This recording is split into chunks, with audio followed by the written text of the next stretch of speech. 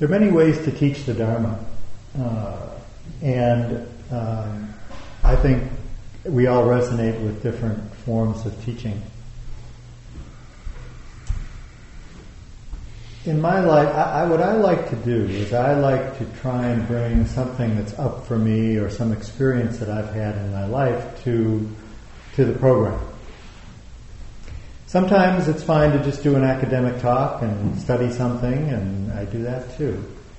But something happened to me last Tuesday. I had an experience that I really thought had a lot of Dharma lessons in it. And this Dharma practice that we all are here to at least explore, if not learn, is not about who sits on the cushion the best. It's really about bringing this into our lives. And so I think stories about things that happen in our lives can teach us quite a bit.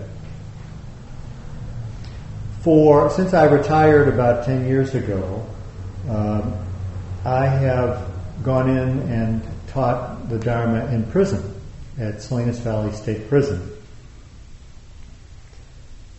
And it's been a very important part of my practice.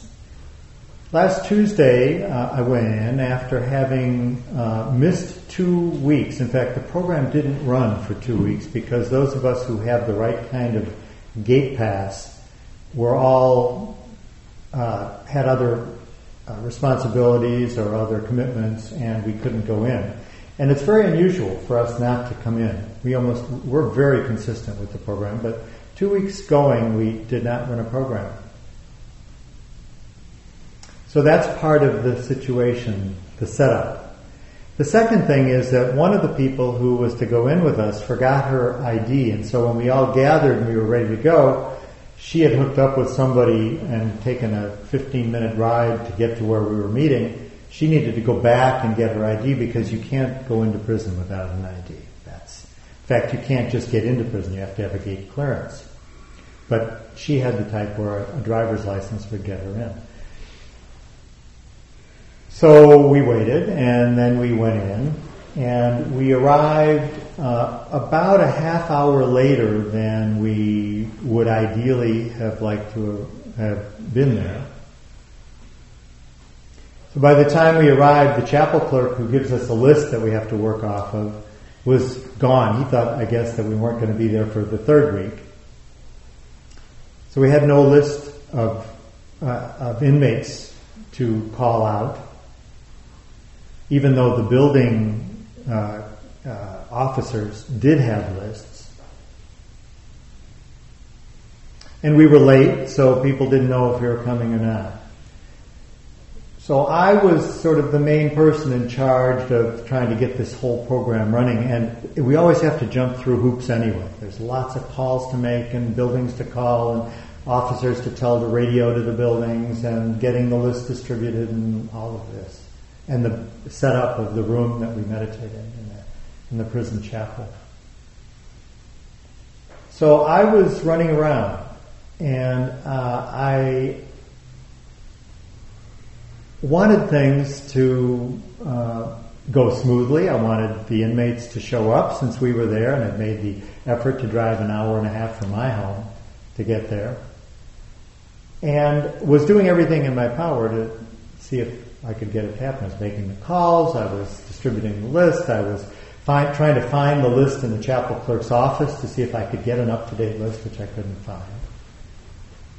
And I was trying to deal with all the external circumstances to the best of my ability. And there came a point where I had called all the buildings for the second time because only 2 people had shown up. Normally we have somewhere between 10 and 15 that show up. And there came a point where I'd made the second set of calls where I realized I'd done pretty much everything that I could do and that I had to give up.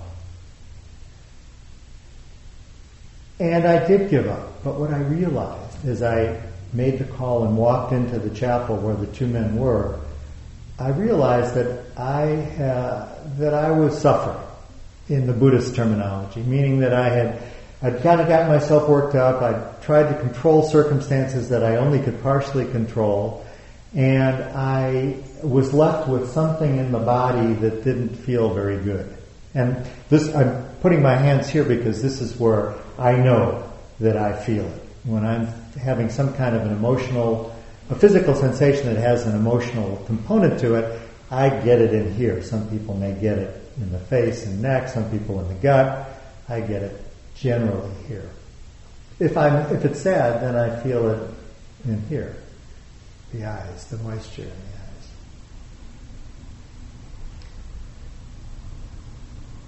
So I hadn't really quite figured out what kind of Dharma I wanted to teach, just like tonight in a way. I hadn't really quite figured out what I wanted to do. And so when I sat down with the two men that were there, I thought, well, what could be better than what I was experiencing right there in talking about that? The first noble truth, that there is suffering, and I was having it wasn't heavy suffering, it wasn't like I was having this horrible experience, but there was some dis-ease in me that I was experiencing. So as I just started to talk about it, two more men came, and so there were four. One man came and said that he had a job that he worked, and I know about that. And he's a steady attendee, and he said he didn't think he could get out, so if he could, he would. And so I talked to the men about what my experience was, that I was really feeling the sensation of tension, or not anxiety exactly, but just tension, feeling tense. My body was feeling tense. And so I talked to them about how I find I can deal with that. And we talked about that. And we then did a meditation. And that meditation was a meditation focused on body sensations that were felt to have sort of an emotional component, and how we can sensitize ourselves by paying attention to certain areas and using certain focusing techniques to do that.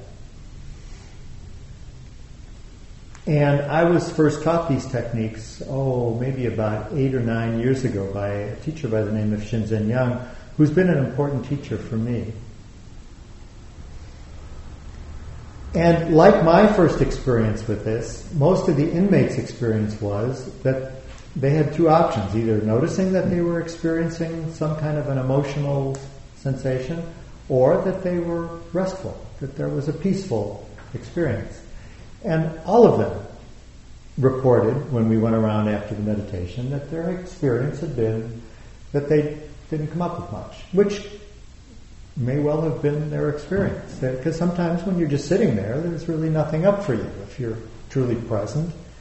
If you've brought something with you from an exchange that you just had or something, maybe there'd be something lingering. Or if you're worried about something that's about to happen, maybe that would provoke some body sensations that were emotional. But they all reported having not much go on.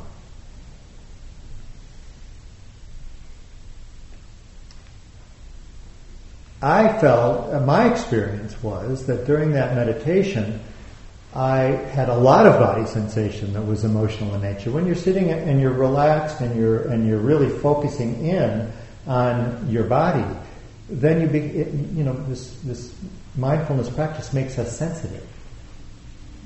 And so I could feel it. I could really feel it. I had that. And so most of the time I was noticing and really soaking into the experience of that body sensation. But then about halfway through the meditation, I started to notice that there were periods where my body started to relax.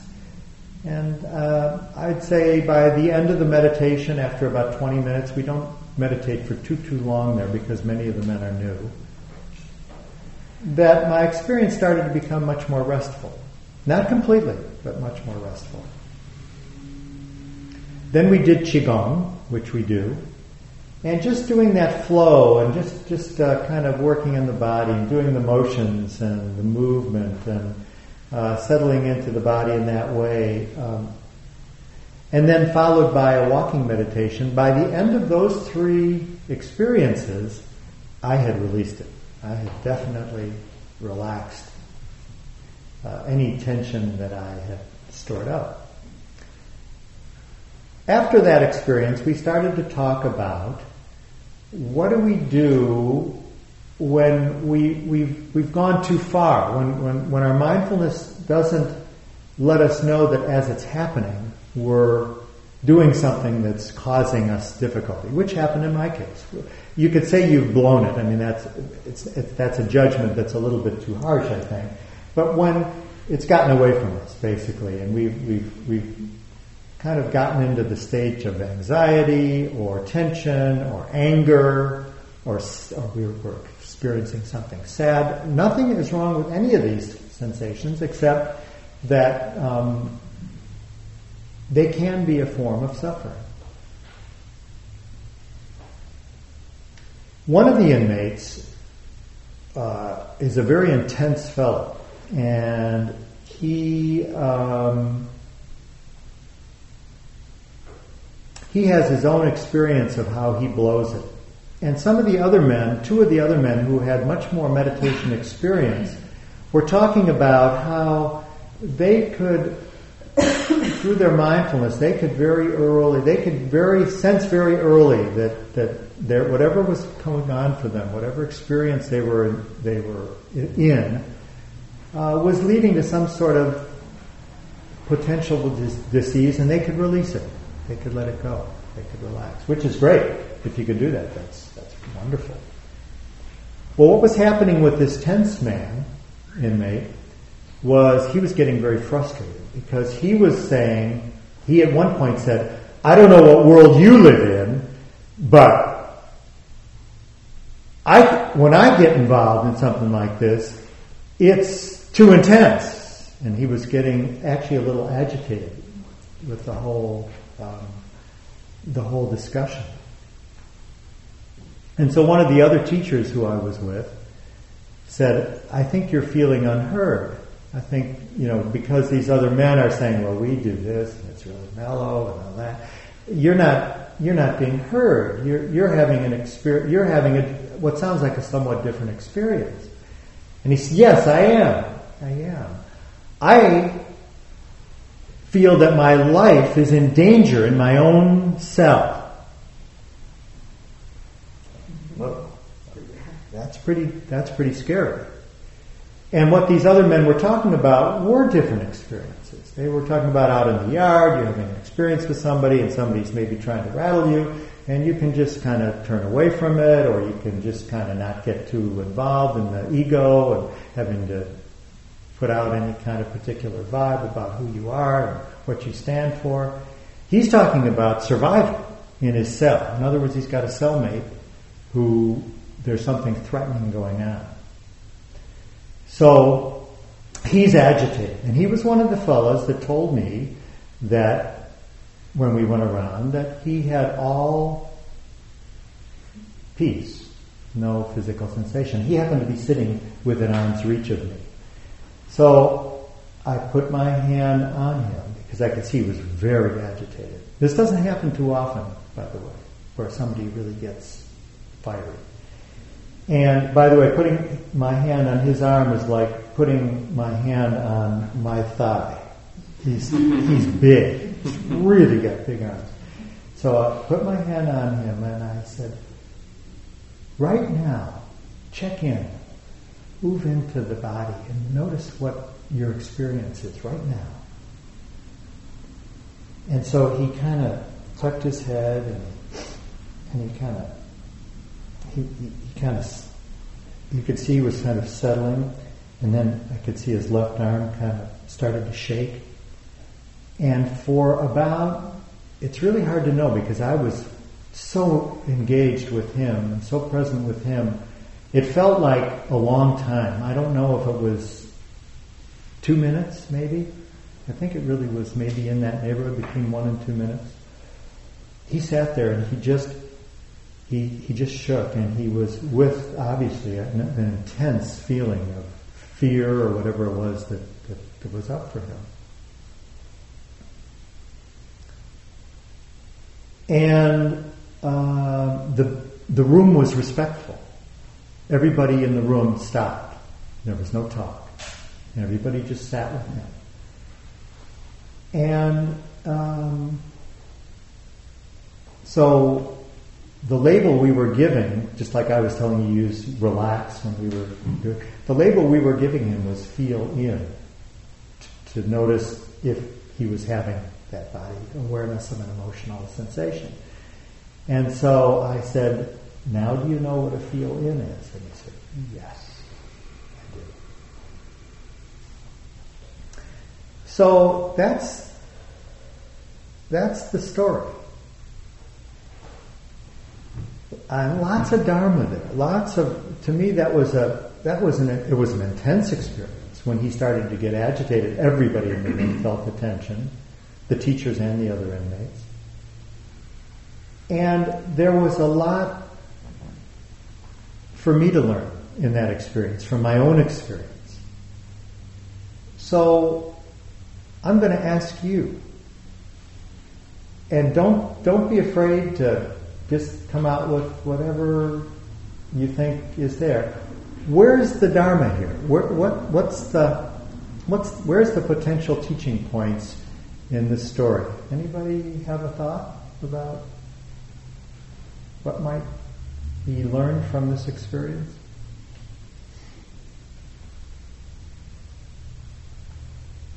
Just how to look inward and where you carry your feelings and where you feel it in the body. And just be really aware. Sometimes I'll feel really agitated and I'm like, where do I feel agitated? And I'll just kind of do a body scan. I can feel it in my neck, my back. So for you it's the neck and the back that holds a lot of your tension. Sometimes it depends. Yeah, okay. Different spots for different occasions. Yeah. Good, that's great. Yeah. I think what I get from it is something about language. And when you call it, what words mean to us. And so if his understanding of what people were talking about was different than his experience and how he related to it, but when you changed the word for him, it resonated. And how we can have conversations like that all the time and we feel like we're reaching people, but the language doesn't make sense, so we have to find a different translation. Good. So, like for me, that's what stands out. Wonderful. Good. Yeah. So lots of times when we think we're communicating, we're not. There's certainly a lesson there. Yeah. Any other thought? Also, it seems like a change in perspective.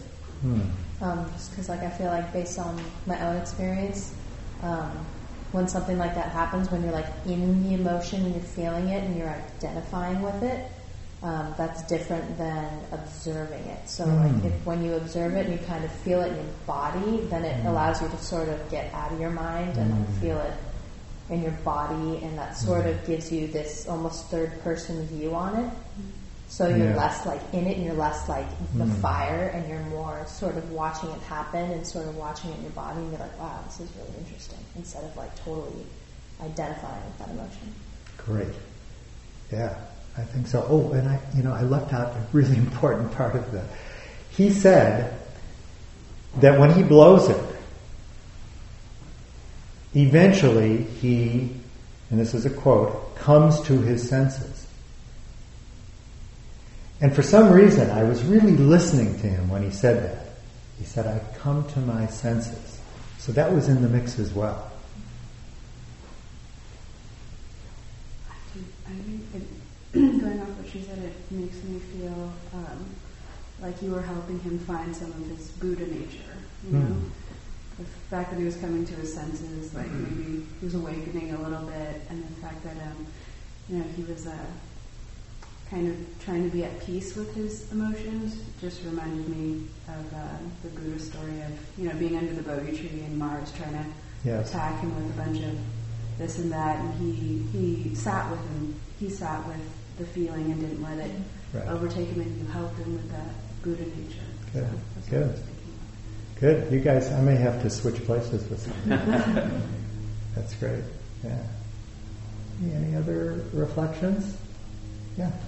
I'm so glad that you mentioned what you're feeling and how you are feeling it, because something for me that's so difficult when I meditate is just acknowledging the fact of how you feel, and are you able to tolerate it and just be in that moment, not thinking, oh, this is almost over, or this is just a few more minutes. It's just coming back to your center and being like, yes, I feel uncomfortable.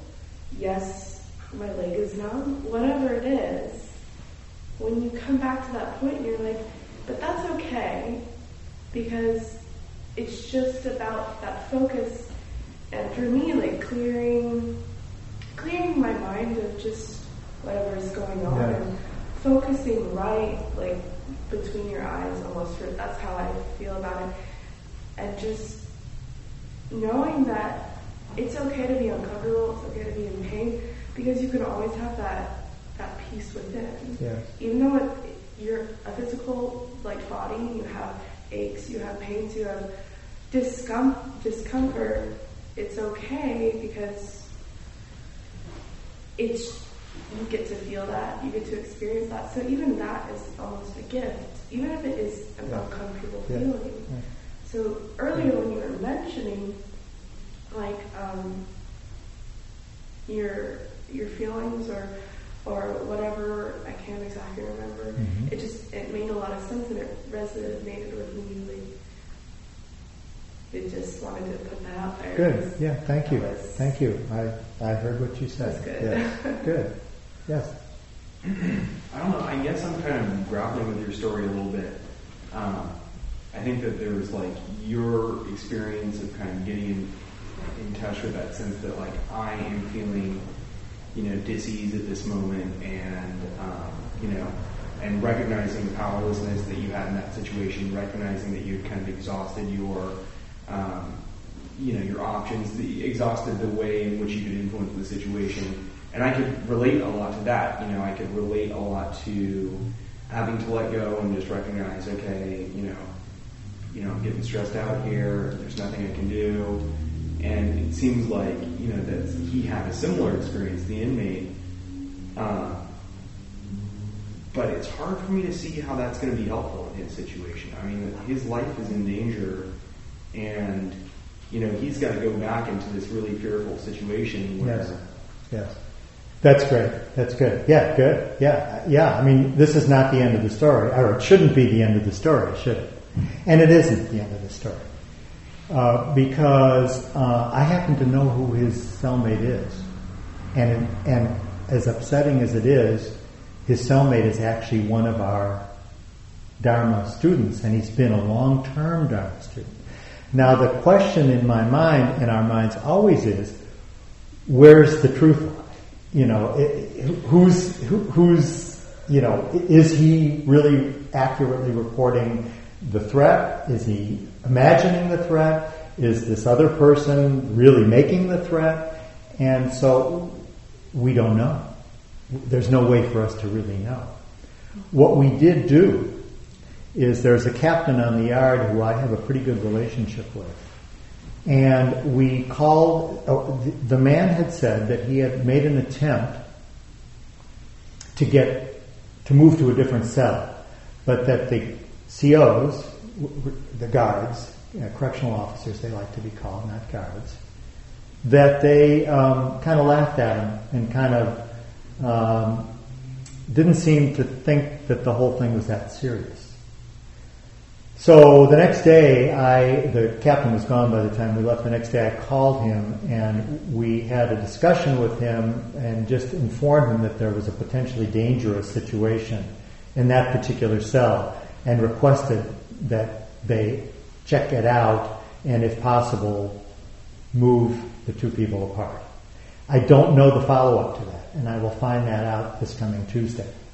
So, yeah, you're right. That didn't solve the problem. But still moving into your own experience is really important. So thank you. That was good. Everything's been good. Anybody else? Yeah. I was going to piggyback off of him with, you say, oh, it was not going to be helpful. Well, physically, it's not going to be. The situation is going to be the same when he goes back in the cell as when he got out of it, physically.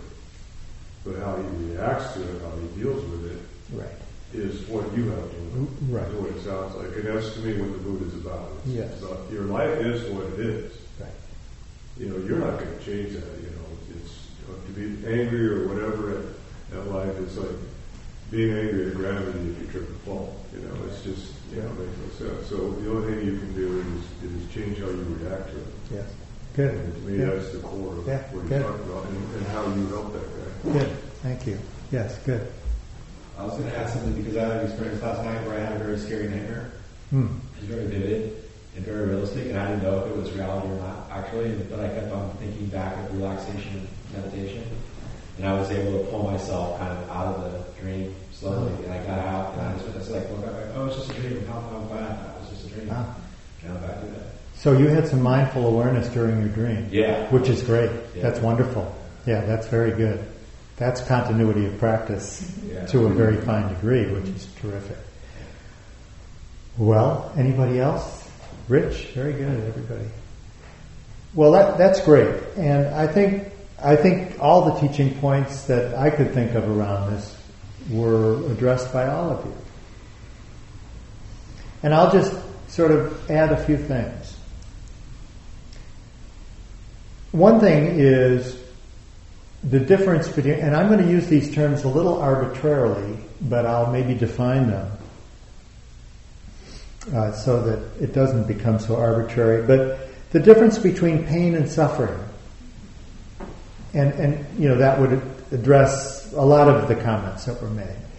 So we all have loss, we all have happiness, we all have anger, we all have physical issues to deal with. And those things are sort of inevitable. Old age, sickness, and death, the heavenly messengers that the Buddha, when he left his protected environment, ran into. Those are all sort of inevitable. So we could call that the pain of life, the circumstances of life.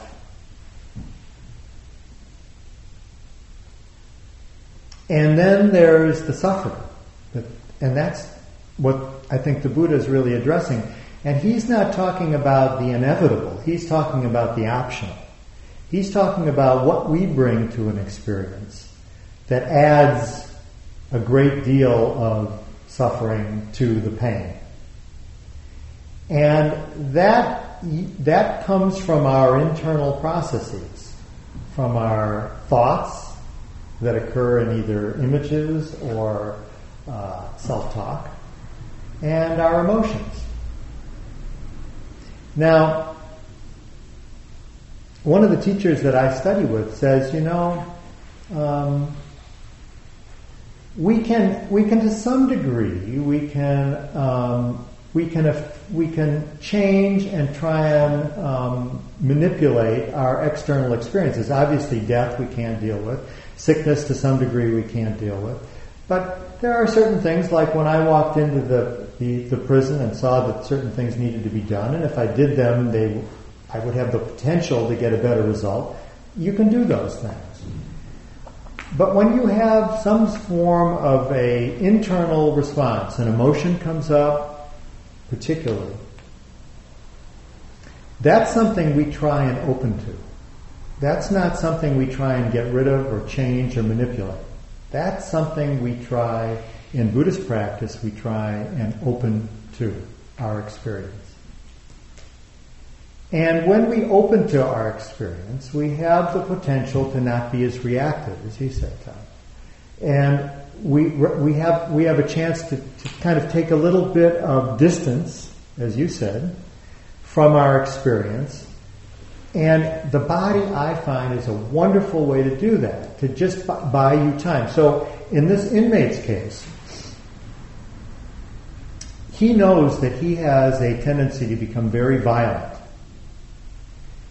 And so what we're working with him is when he has the ability to move into his internal experience in the body of an emotional experience, just that very movement of seeing it and putting a label on it, using a language, and I'll come back to that, can buy you just enough time and distance to keep you from either saying something that is going to get you into big trouble or taking action which will likely get you into even worse trouble. So that working with your internal experiencing, turning towards it, opening to it, being kind about it. There's metta, there's loving kindness to saying, this is what it is. I'm having this experience. When I'm sitting and my leg falls asleep, I'm having that experience. When I'm noticing myself saying, I don't know if I can sit through this, I'm having that self-talk. I'm experiencing that in the moment. But just to take a little distance, just to bring your mindfulness to that experience, has the potential to rewire your brain. It actually does.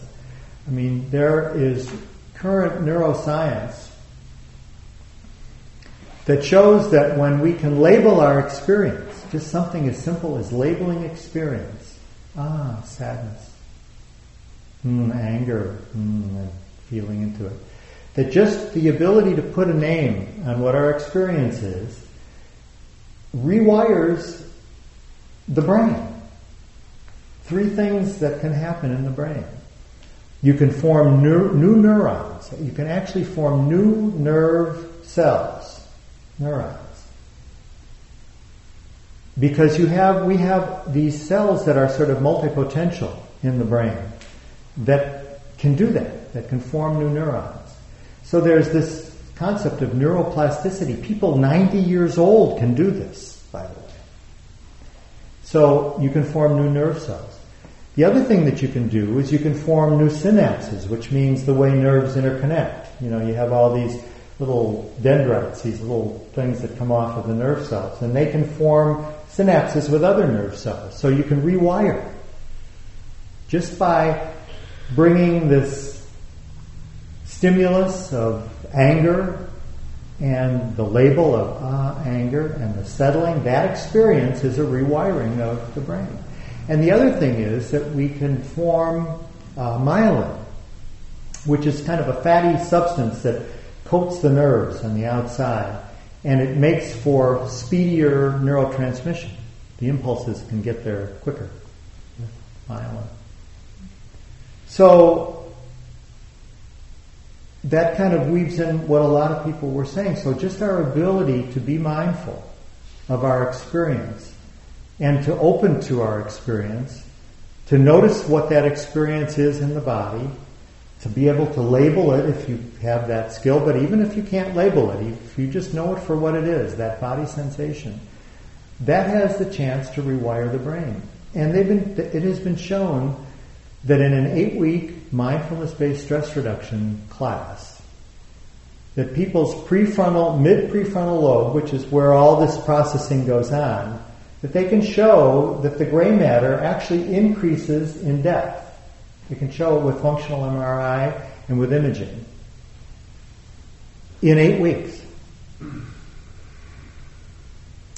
So it certainly should give us all hope that as we continue to work this process and become more mindful of our experience, we open to our experience, we're able to label our experience,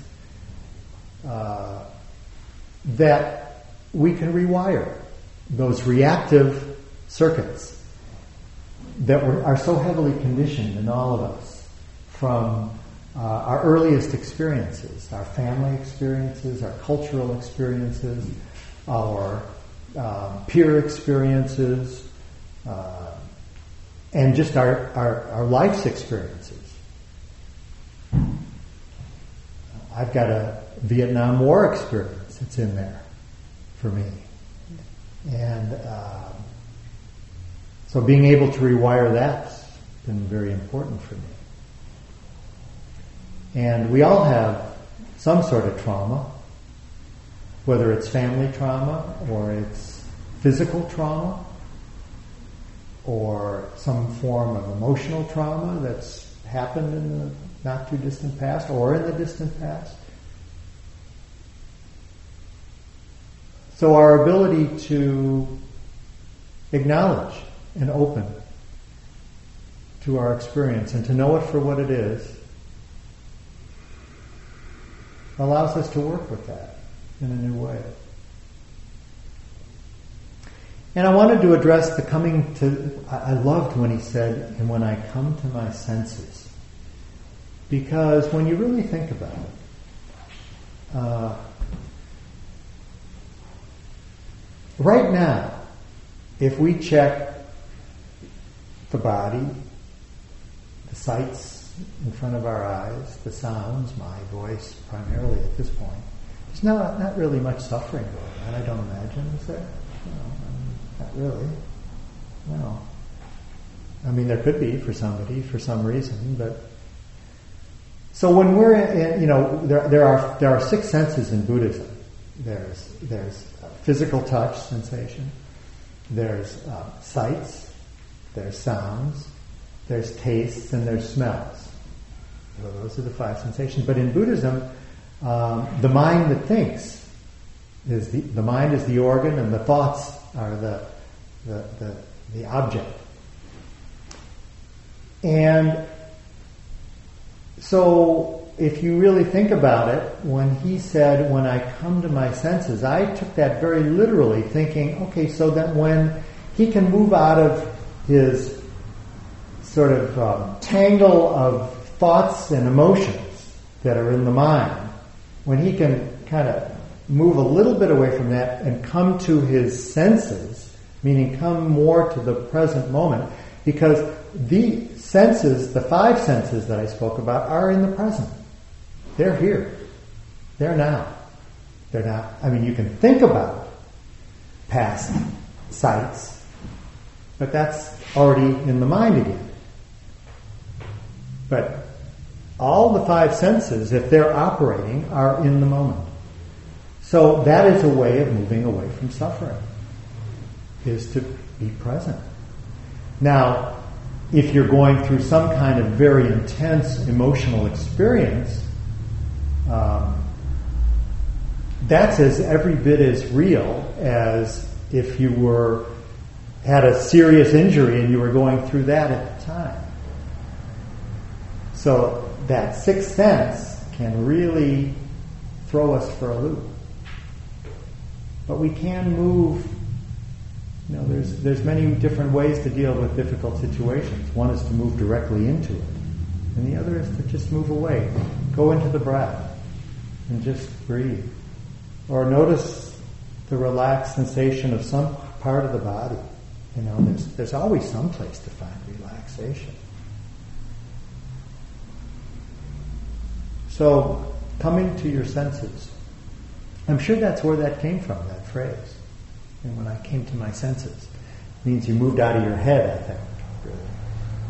Yeah.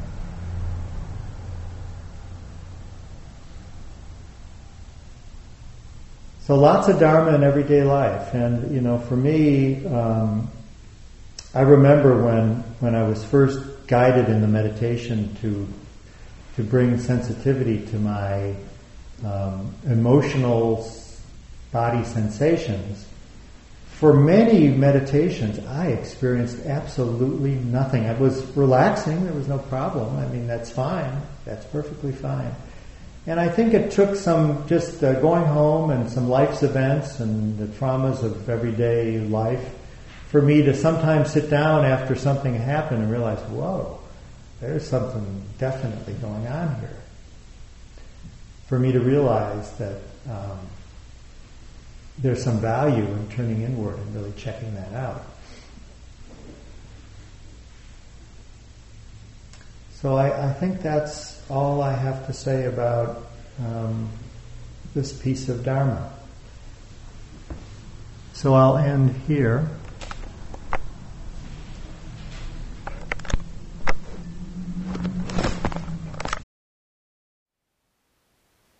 Thank you for listening.